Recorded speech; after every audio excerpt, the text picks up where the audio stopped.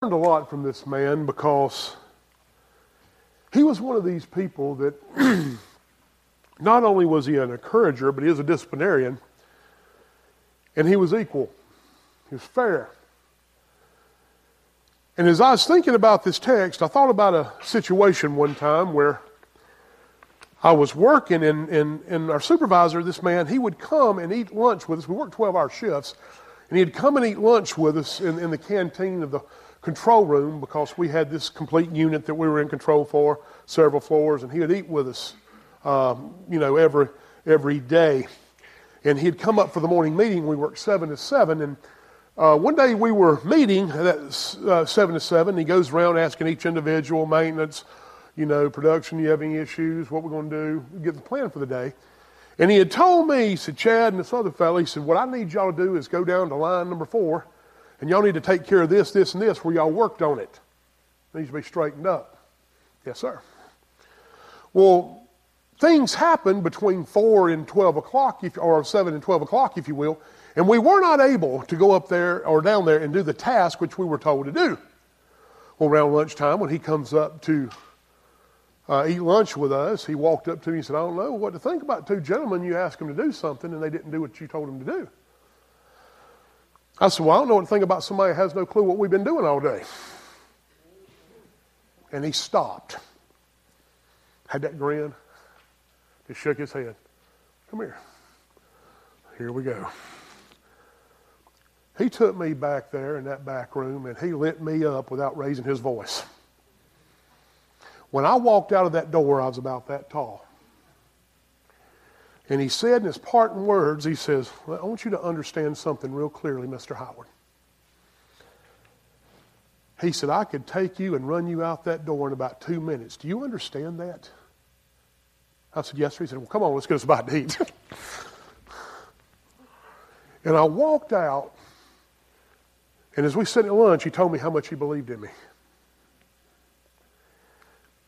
You see, sometimes we need those coaches in our life. We need people to rebuke us when we're wrong, and we don't like that. But we need people to encourage us too, regardless of any situation. And what you're going to find here in this text is that exact thing. Please stand with me as we read this text. But, beloved, we are convinced of better things concerning you and things that accompany salvation, though we are speaking in this way. For God is not unjust so as to forget your work and the love which you have shown toward His name, and having ministered and is still ministering to the saints. And we desire that each of you show the same diligence so as to realize the full assurance of hope until the end, so that you will not be sluggish, but imitators of those who through the faith and patience inherit the promises. You may be seated. But, beloved, if we look at the first 8 verses, as we did last week, he gives us the warning about those who are falling away. And we spoke about this, that so many people use those verses as where you can lose your salvation. I do not believe that. I shared that with you. But I believe you can lose your opportunity for salvation. Which means this, that if you're a born-again believer in Jesus Christ, you are His. If you say you are and live in complete rebellion against Him, you are not. Christ changes people. And those that we discussed last week are those that have been enlightened. Those who had appeared to be believers. They said they were, but in actuality they weren't. And we told you about how people in the churches are filled with those today. And they got us all fooled. Congratulations. But they know that when they go lay their head down at night, they're not saved. Because they have not surrendered to Christ. They may say they believe some doctrinal things, but their life will prove that they are what they are.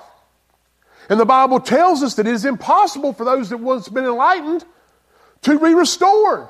In other words, if you walk away from Christ, what is there to return to? And why would you come back? You're not going to walk away. You are His. And those who are followers of Jesus Christ will remain His. But as we said in 1 John, for they went out from us because they were not of us. They were never one of us. They appeared to be one of us, but their lives showed that they were never one of us at all.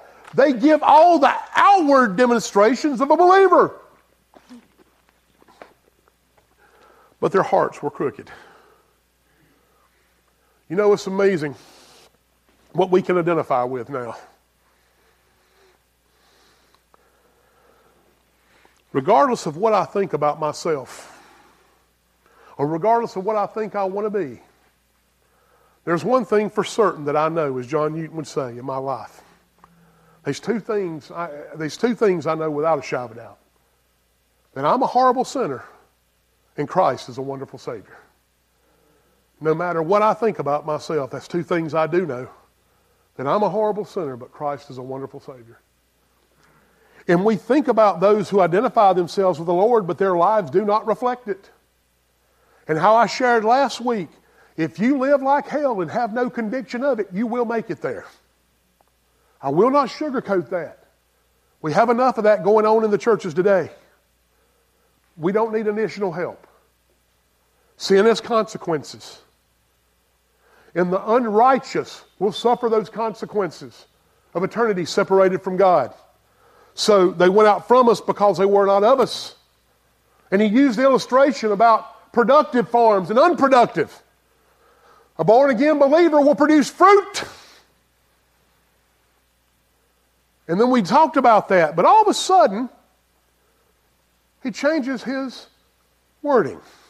Not changes the message, but he becomes an encourager. Look what he says. But, beloved. Beloved is the only time that word is used in Greek in the book of Hebrews. The only time that word beloved is used in the New Testament, it indicates believers. But you. But beloved, we are convinced of better things concerning you and things that accompany salvation. Though we are speaking in this way, yes, I am speaking in harsh rebuke because they are mixed people among you. But I believe, just like I believe in everybody, that there's a remnant who is sold out for Jesus Christ.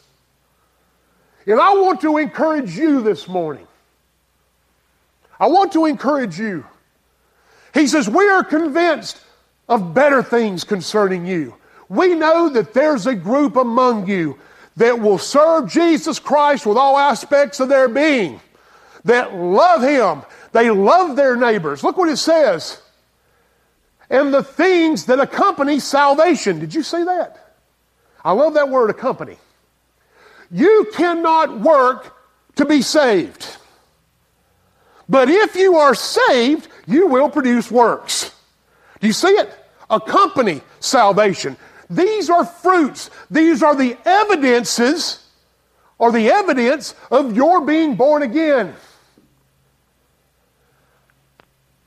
A tree that produces no fruit is a dead tree. Fruit trees that produce fruit are fruit trees. You see the difference? It may identify itself as an orange tree. But if there's not any oranges, then it's worthless. It's a yard ornament that serves no purpose but gives people the false illusion that it is something that it's not. Accompany salvation. You, listen to me. You know who you are. You love the Lord. And you don't work for your own glory, but you work for the glory of God. And I believe in you. You know, it's amazing that I'm going to tell you about a leader, and I hope everybody hears this. I was once asked, what do I believe leadership skills look like? Now, in the secular world, a leader is not a person who wants you to believe in me. But a good leader gets people to believe in themselves. A pastor, I don't want you to believe in me. I want you to believe in the person and work of Jesus Christ who will transform you. Believe in the person and the work of Jesus Christ. These things accompany salvation. You see, I told you as we go through words and we study the text and we try to apply the principles of hermeneutics, the interpretation of Scripture, then we look at things. But beloved, okay, let's change your tone a little bit. I want to encourage you. Beloved brothers and sisters, we are convinced, the writer, we're convinced that you and the things that accompany salvation. We believe in you, and the evidence of your life is shown. Have we made that clear? He believed that there was a group among them that were sincere in their work. And look what he says, though we are speaking this way. Yes, it's my job to encourage you and rebuke you and to lift you up. You see, the amazing thing about the Bible is this. A lot of times we pick and choose what we want to agree with, what we like. We like all the good things. But yet when it comes to being held accountable sometimes, we don't like those things. And he rebuked them, or those that were among them, in the first part of this chapter. But now he's speaking to believers. He was addressing the church, but speaking to two different groups of people. Now he's talking to the believers. And he says this, For God is not unjust so as to forget your work and the love which you have shown toward His name. I want to encourage you with this too. There's a lot of times when the accolades won't come. But you know in your heart that as a born-again believer in Jesus Christ that you don't serve to get the applause of man, but you serve the audience of one that He may receive the glory, and you receive the benefit of His glory. You see, understand that. So many people like to be patted on the back. So many people, we all love encouragement. Don't get me wrong. Don't get me wrong. We want to all be encouraged when we do a good job. We want to all be thanked for putting in our service. But I'm going to tell you something about ministry and about being a Christian. Because here's the thing. If you're a born-again believer, you're in the ministry. Do you understand? It's not about our glory, but it's about God's glory. And I know sometimes when you have served Christ, and there's times, and this is one thing I want to please reiterate this fact. You got to understand in context of this book that they are being persecuted. Not only are they being persecuted, they're being told by former Jews, or Judaizers, I'm sorry, these are former Jews who have been saved. They have the Judaizers in there go, come back to what, come on, no, you don't need to be doing this. Ain't no Christ. How can you have a high priest that died on a cross, man? How can you have a Savior that's a dead man? And you say He rose from the dead? Come on, man. And you got this in your ear. And I guarantee you, as a born-again believer in Jesus Christ, you've had people in your ear telling you things that are contrary to Scripture. But I am here to tell you that God has not forgotten your life. Sometimes we think heaven is silent. And we don't hear those words. We don't hear those things. We seem like we're all alone. But let me assure you of this, that if God, who knows every sparrow that falls from this earth, I can promise you He knows you. He knows every aspect of your being. He knows your name. Because if God forgot you, then it is contradictory to His character. It is against His character. Because God can't forget.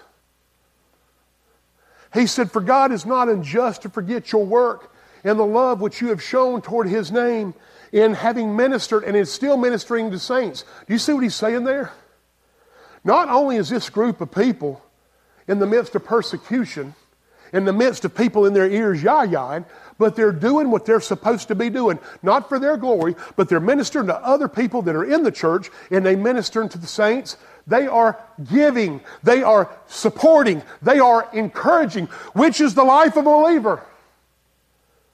And God does not let that go unnoticed. I can promise you, listen to me. I told somebody one time, and I think I've used this illustration here, that serving Jesus Christ, listen to me, I'm just going to bring it down on a level for you, that not every one of us are called to be preachers and teachers. They're not all every one of us called to be singers. They're not all of us called to go to certain missionary places. Every one of us are created in the image of Almighty God. Every one of us that have placed our faith and trust in Him, that have been saved by Him, have a purpose too. And that's to serve Him. Now, all of our gifts are different. Okay? Some of us might have the same, but they're not all the same. But the very purpose of our life is to glorify God and to serve Him. And regardless of what you do, as long as you do it for His glory and do it for Him, it doesn't matter. There's no hierarchy. I was given this illustration to somebody.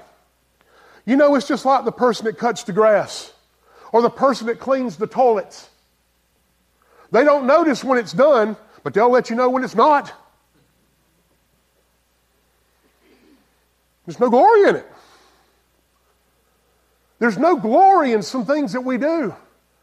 It's funny, when I got ordained as a pastor many years ago, somebody said the statement to me I'll never forget when he come to the line. Brother, work for the ministry. The pay ain't much, but the bonus is out of this world.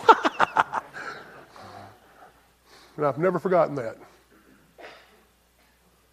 Because it's not for what we can get, but whom we can give.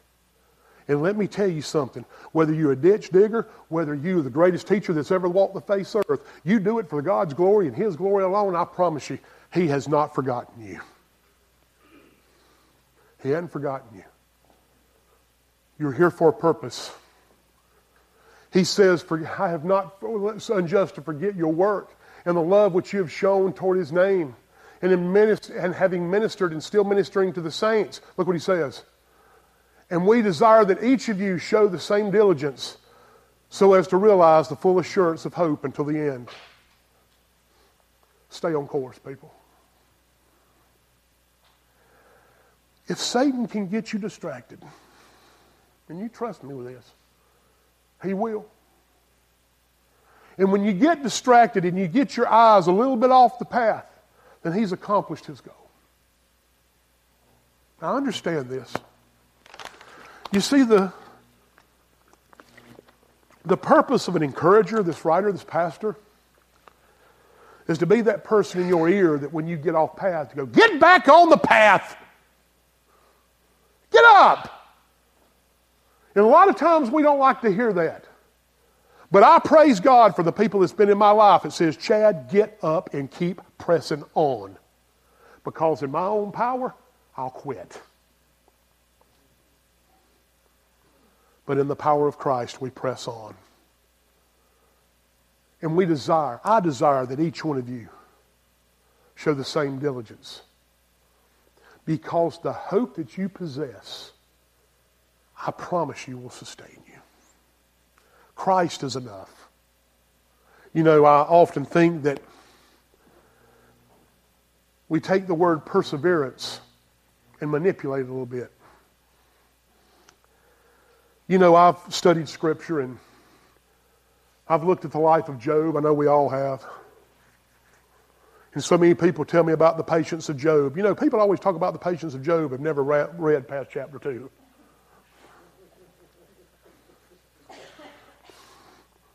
Job's patience run out. But I will tell you this. Job learned through all of that he was the problem. And he gets back on the path. You see, something happened to Job during this. It's called pride. And he eked into his life. And it's easy to eke into ours. And the very point that I am trying to make with this is this. Each one of us are capable of getting off that path at any given time. And we need to learn from others that have gotten off the path that the Holy Spirit is. And He gets us back on that path to trust in Him. I want you to understand that this world is where you are as a born-again believer. You're here. But it's not your home. Our home is in eternity. For born-again believers, this is where we are for temporarily until we take our last breath. And though heaven is the reward, God promised He would sustain us through His Son Jesus Christ while we're here on this earth. You will have trouble. And it's so easy for us to get off the path and say, well, I can persevere so far. But perseverance is holding on to the end. And I can promise you that something that I have learned, listen to me, and I have not arrived. I'm trying. But to hold firm to the course that God's put you on. That you mature and you grow in your faith, that regardless what come, Lord, I'm yours and I'll stay faithful. I shared with you the story many times about the wonderful lady that I had the privilege of teaching for several years, who had lost her son in a car wreck.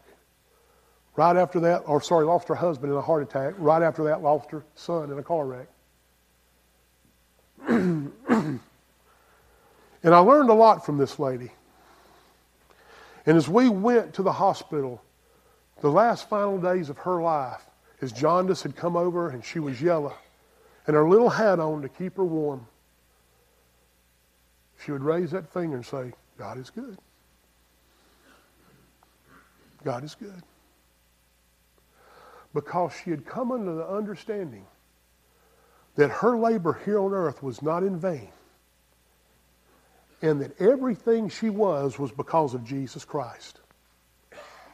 And as her race had come to an end, she knew that her comfort was found in Christ.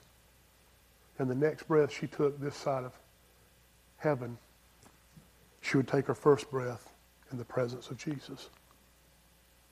And it's taught me so much, because I want you to be encouraged that you do not serve an audience of people that will give you accolades. I promise you, you will let people down. I let people down.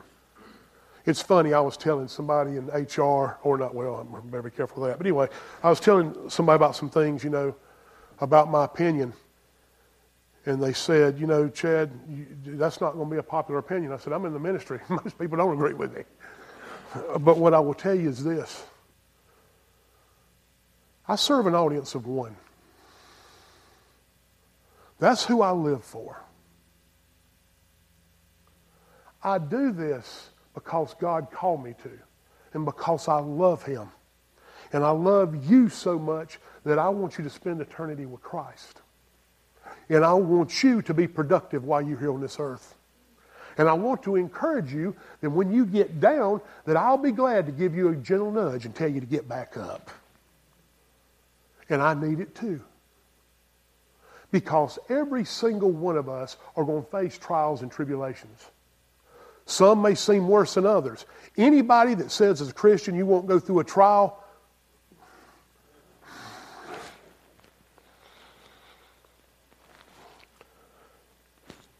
is stupidity multiplied by billions.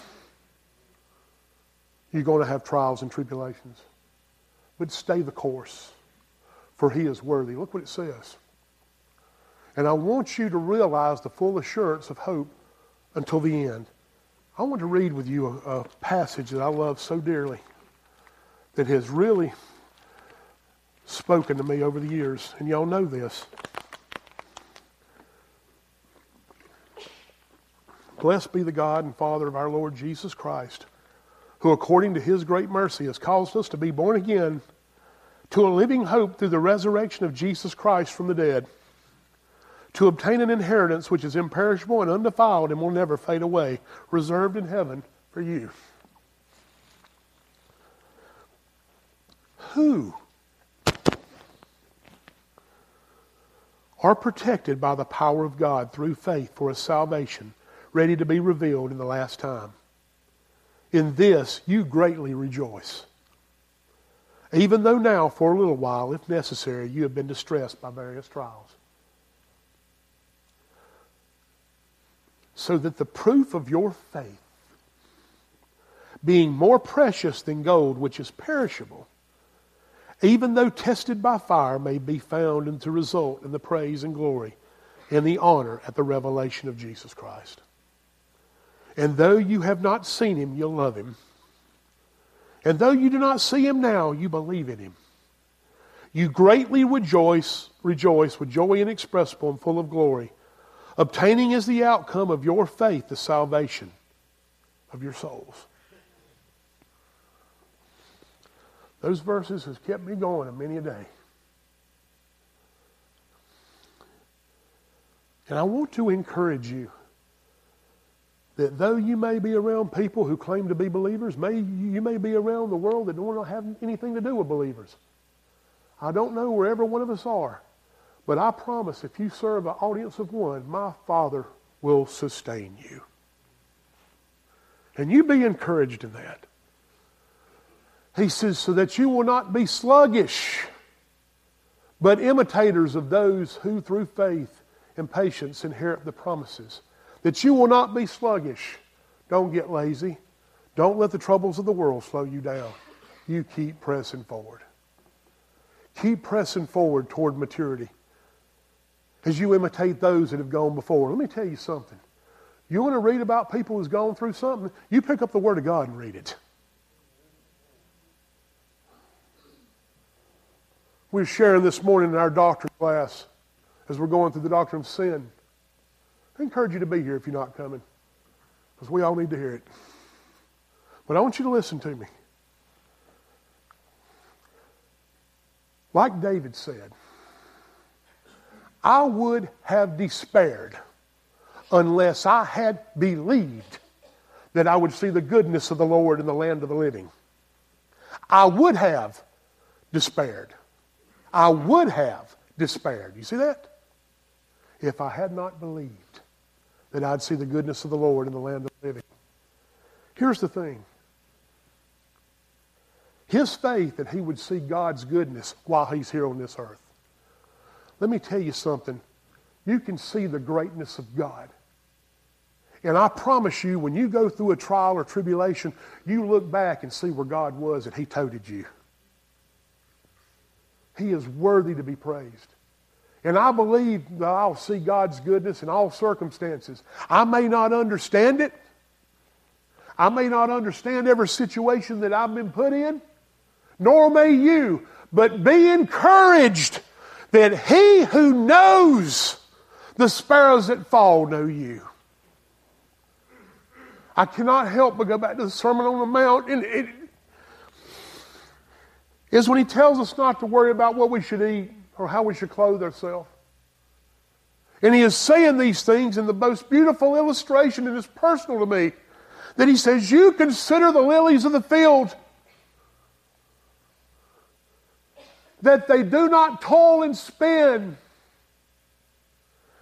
Yet even Solomon in all his glory was not clothed as one of those. Do a little research on Solomon, the richest king of Israel, David's son. The wisest king of Israel. And yet he can't even compete with God's creation of a flower. God knows you. And you be encouraged. And don't be sluggish, but press on. Imitators of those through faith and patience inherit the promise. Abraham didn't know where he's going, but he went. Do you realize that Matthew was a tax collector? And if you look at any kind of history, tax collectors were men who were Jewish citizens who were employed by Rome to take up taxes for their own people. They were the lowest of the scum. I can't imagine to be Matthew and how much he was hated. But one day Jesus came by. Come on. You're going to follow me. And Matthew was changed. He was no longer hated for his taxes, but he was hated for the gospel. And I want you to think something. Christ is worth it. You may be through trials and tribulations. You may be rebuked. You may be made fun of. It may cost you your life. As one person said in Matthew 28, God commanded us to go. He never promised us we'd come back. But you be faithful. That you realize that He is worthy in all aspects of your life. And you be encouraged. Not only be encouraged, first and foremost, that you serve a worthy God who will sustain you, but you be encouraged that there's other brothers and sisters that are just like you that will get you up on your feet and help you press on toward the goal. Be diligent. Persevere. And I'll close with this illustration. The first battle between the Navy and Japan, there's a seaman named by the name of Staples, who during the battle, one of the gun turrets were hit and it exploded. And it blew him over the railing of the ship. And the only thing he had was a life belt on him that he pulled the trigger on to inflate it. And he was floating. 6 hours later, with these busted up legs, he was picked up by another cruiser coming by and brought him on board. When they found out where he went to, they took him back to the ship that exploded. Took him back to his crew because the captain was going to try to run the ship aground to save the ship. But 6 hours later, after being placed back on the ship that he was blown off the rails, the ship went down and he found himself in the sea again. But he was rescued by a destroyer. And we have sent for recovery. He picked up that life belt. And he looked on it and it said, Firestone Company, Akron, Ohio, and had a serial number on it. You see, his mama worked for Firestone. And as he is in recovery, he said, Mama, what does this number mean? She said, well, each inspector is given a number that they will know for accountability and for quality that belt's right for usage. His mama inspected that belt. And due to her diligence and perseverance to do the job right, that same belt was ordained by God to save that man's life. You press on for the glory of God. And you may not know this side of heaven what that will produce. But if you are diligent, God will hold faithful to His promises. And I don't know this side of heaven who I'll see and who I won't. But I know that I have to leave everything that I do in the hands of Jesus and let Him take care of the results. And it's the same with you. Press on. Press on. For the Lamb that was slain is worthy. Amen? Let's pray. Dear Heavenly Father, I thank You so much for this day. I thank You for all that You've done. Lord, I thank You today that not only after I close this prayer, we celebrate the work in two men who have placed their faith and trust in You. Two young men who we see the future of You transforming their lives for Your glory. God, we stand here today and we ask for Your help and Your wisdom and guidance, that we would persevere, that we would hold unswervingly to our faith, because He that promised You are the one that promised are faithful. And Lord, we love You so much for all You have done. Lord, I pray that You work among us, that hearts would be transformed, that lives would be changed. And that, Lord, whatever we have done, whatever we do, would be for Your glory.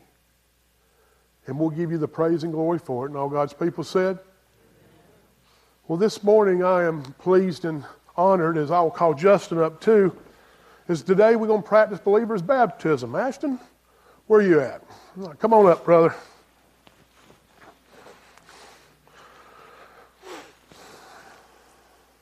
Tiffany, want to make sure I zip this up, not drop it in the pool. That'd be a bad situation. Go ahead and get in there, Ashton. This is our brother, Ashton. Ashton, go ahead and sit down. Just want to turn this way toward me.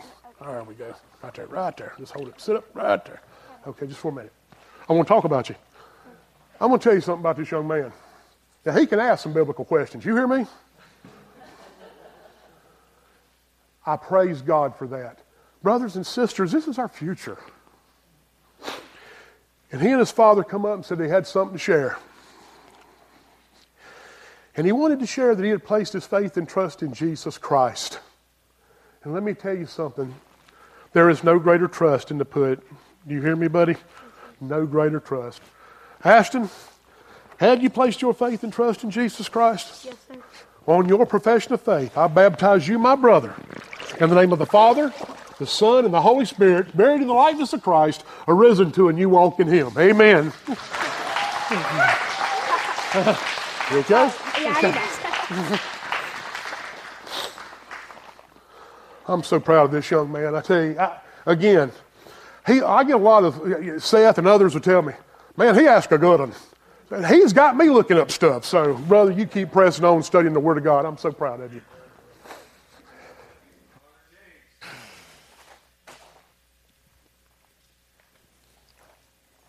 Am I unmuted? Okay. Connor, this is the time I'll tell you you can get in the water, buddy. I've known this young man since he was a little bobblehead. I've taught him upstairs. I've seen him inside and outside this church. And when you think Connor's not paying attention and fidgeting with something, he's the one that looks up and hits you with just the left field questions and answers. So Connor, have a seat, son.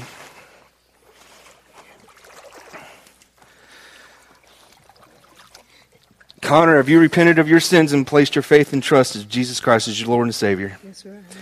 Connor, based on your profession of faith, I baptize you, my brother, in the name of the Father, the Son, and the Holy Spirit, buried in the likeness of Christ and risen new life in Him. Let's give Him a round of applause. Where's your towel?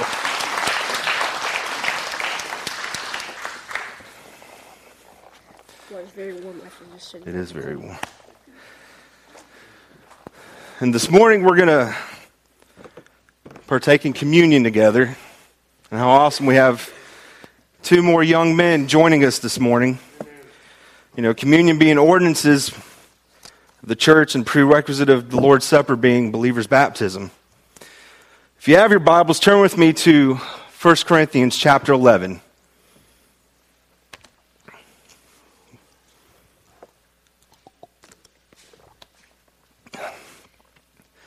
In God's Word it says, "For I received from the Lord that which I also delivered to you, that the Lord Jesus in the night in which He was betrayed took the bread. And when He had given thanks, He broke it and said, 'This is my body, which is for you. Do this in remembrance of me.' In the same way He took the cup also after supper, saying, 'This cup is the new covenant in my blood. Do this often as you drink it in remembrance of me. For as often as you eat the bread and drink the cup, you proclaim the Lord's death until He comes. Therefore, whoever eats the bread or drinks the cup of the Lord in an unworthy manner shall be guilty of the body and the blood of the Lord. But a man must examine himself, and in doing so he is to eat of the bread and drink of the cup. For he who eats and drinks judgment to himself if he does not judge the body rightly. For this reason many among you are weak and sick, and a number sleep. But if we judged ourselves rightly, we would not be judged. But when we are judged, we are disciplined by the Lord so that we will not be condemned along with the world." You see, Jesus Christ laid down His life for us. Nailed to the cross, paid that price for our sins. His body was broken. Every lashing, every nail, every spear. The blood poured out for the forgiveness of our sins. But His body became the sacrifice, the only one that would be acceptable to God. So when we take the cup, we're remembering the blood He shed. We reflect on the sacrifice made for us and are being reminded of the covenant between us and God. To remember what Jesus did for us and why it's necessary for Him to die for us. 1 Peter in chapter 1, verses 18 and 19 says, "For that you were redeemed from your empty way of life inherited from the fathers, not with perishable things like silver or gold, but with the precious blood of Jesus Christ, like that of a lamb without defect or blemish. So see, each time we take the cup and the bread, we are to remember whose we are and the price that was paid to redeem us back from our sin. The Lord's Supper reminds us not only that Jesus died for us, that he will also return triumphantly in glory. He came as a lamb, he returned as a lion. When we partake in the Lord's Supper, there are a few things that we need to consider. When we take the cup and the bread, remember all the things that Jesus has done for us and allow his Spirit to show us the things in our life which are inconsistent with our professions of faith or inconsistent with his nature. That's why God had judged some of the believers in Corinth. They were taking the cup and eating the bread in an unworthy manner. They were not judging themselves, therefore God was judging them.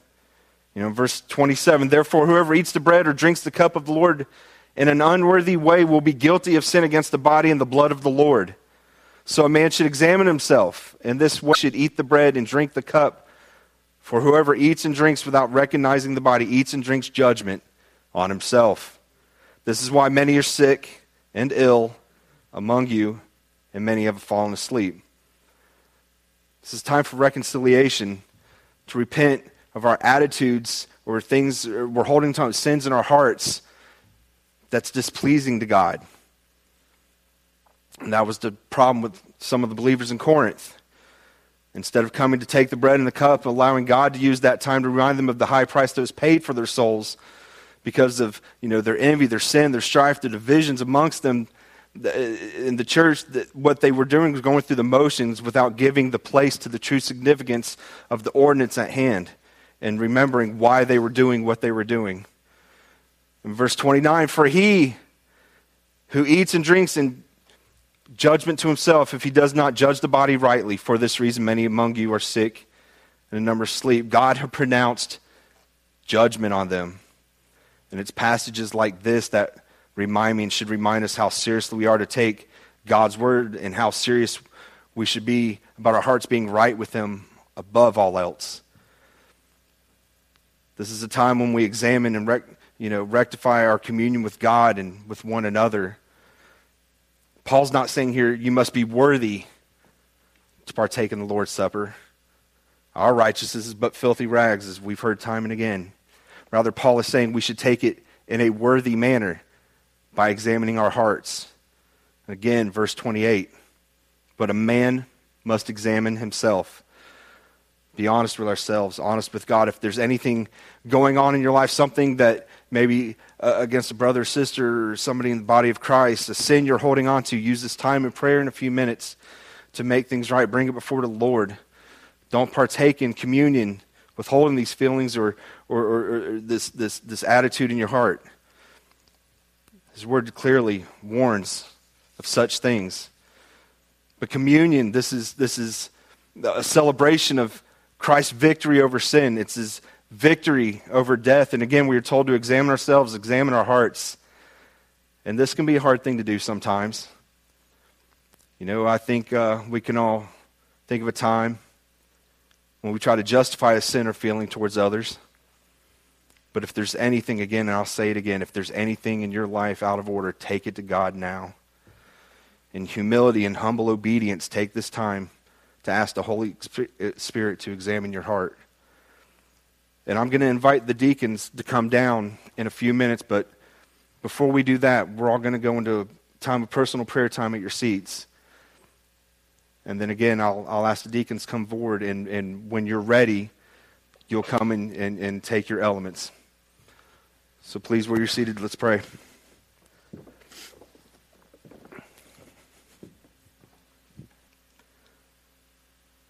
While we continue praying in our seats, I'm going to ask the deacons to come forward.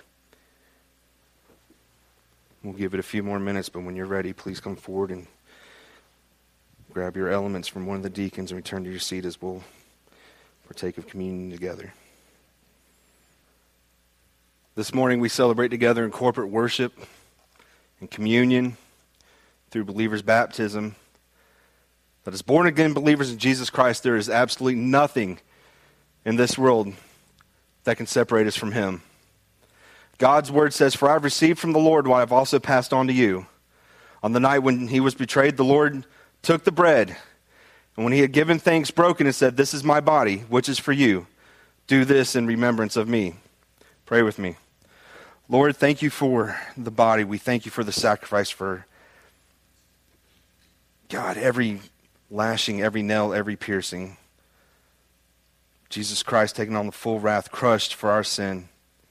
We love you and we praise you, and let us never forget. Amen. Again, He who had given thanks broken and said, "This is my body, which is for you. Do this in remembrance of me."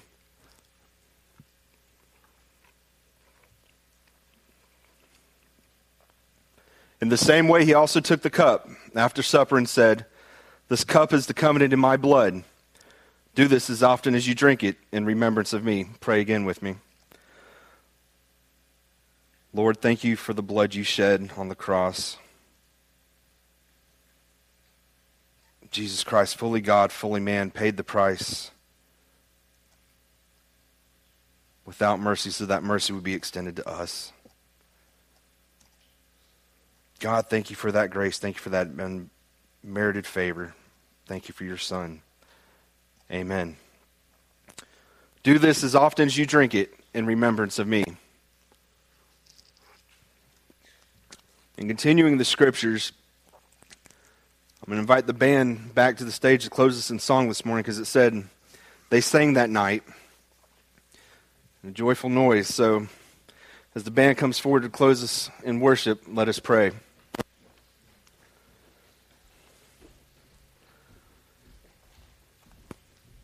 Father, so many things countless things to thank you for this morning, every day. Father, we thank you for the two young men, your Spirit convicting their hearts and receiving your Son and placing their faith and trust in Him as Lord and Savior of their lives. And I'm reminded of Scripture, the words you authored, the ones that Paul wrote. Let He who started good work in you see it to completion. Father, I don't know where everybody stands right now, but I pray if there's a single person here that does not have a relationship with your Son, that your Spirit convicts them before it's eternally too late. Jesus says, "I am the way, the truth, and the life. Nobody comes to the Father except through me." And this morning, through these ordinances, we proclaim that. Through these baptisms, we profess that. Through this communion, we remember that, and we look forward to His return. Father, we thank you for the brothers and sisters that, as I spoke a few moments ago, that encourage us along the way, lift each other up, but most importantly, point us back towards you for your glory. We pray all these things in Jesus Christ's precious name. Amen. Stand and worship with us.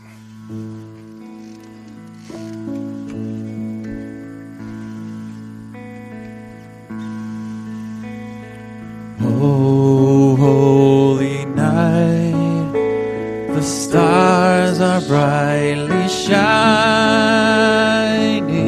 It is the night of our dear Savior's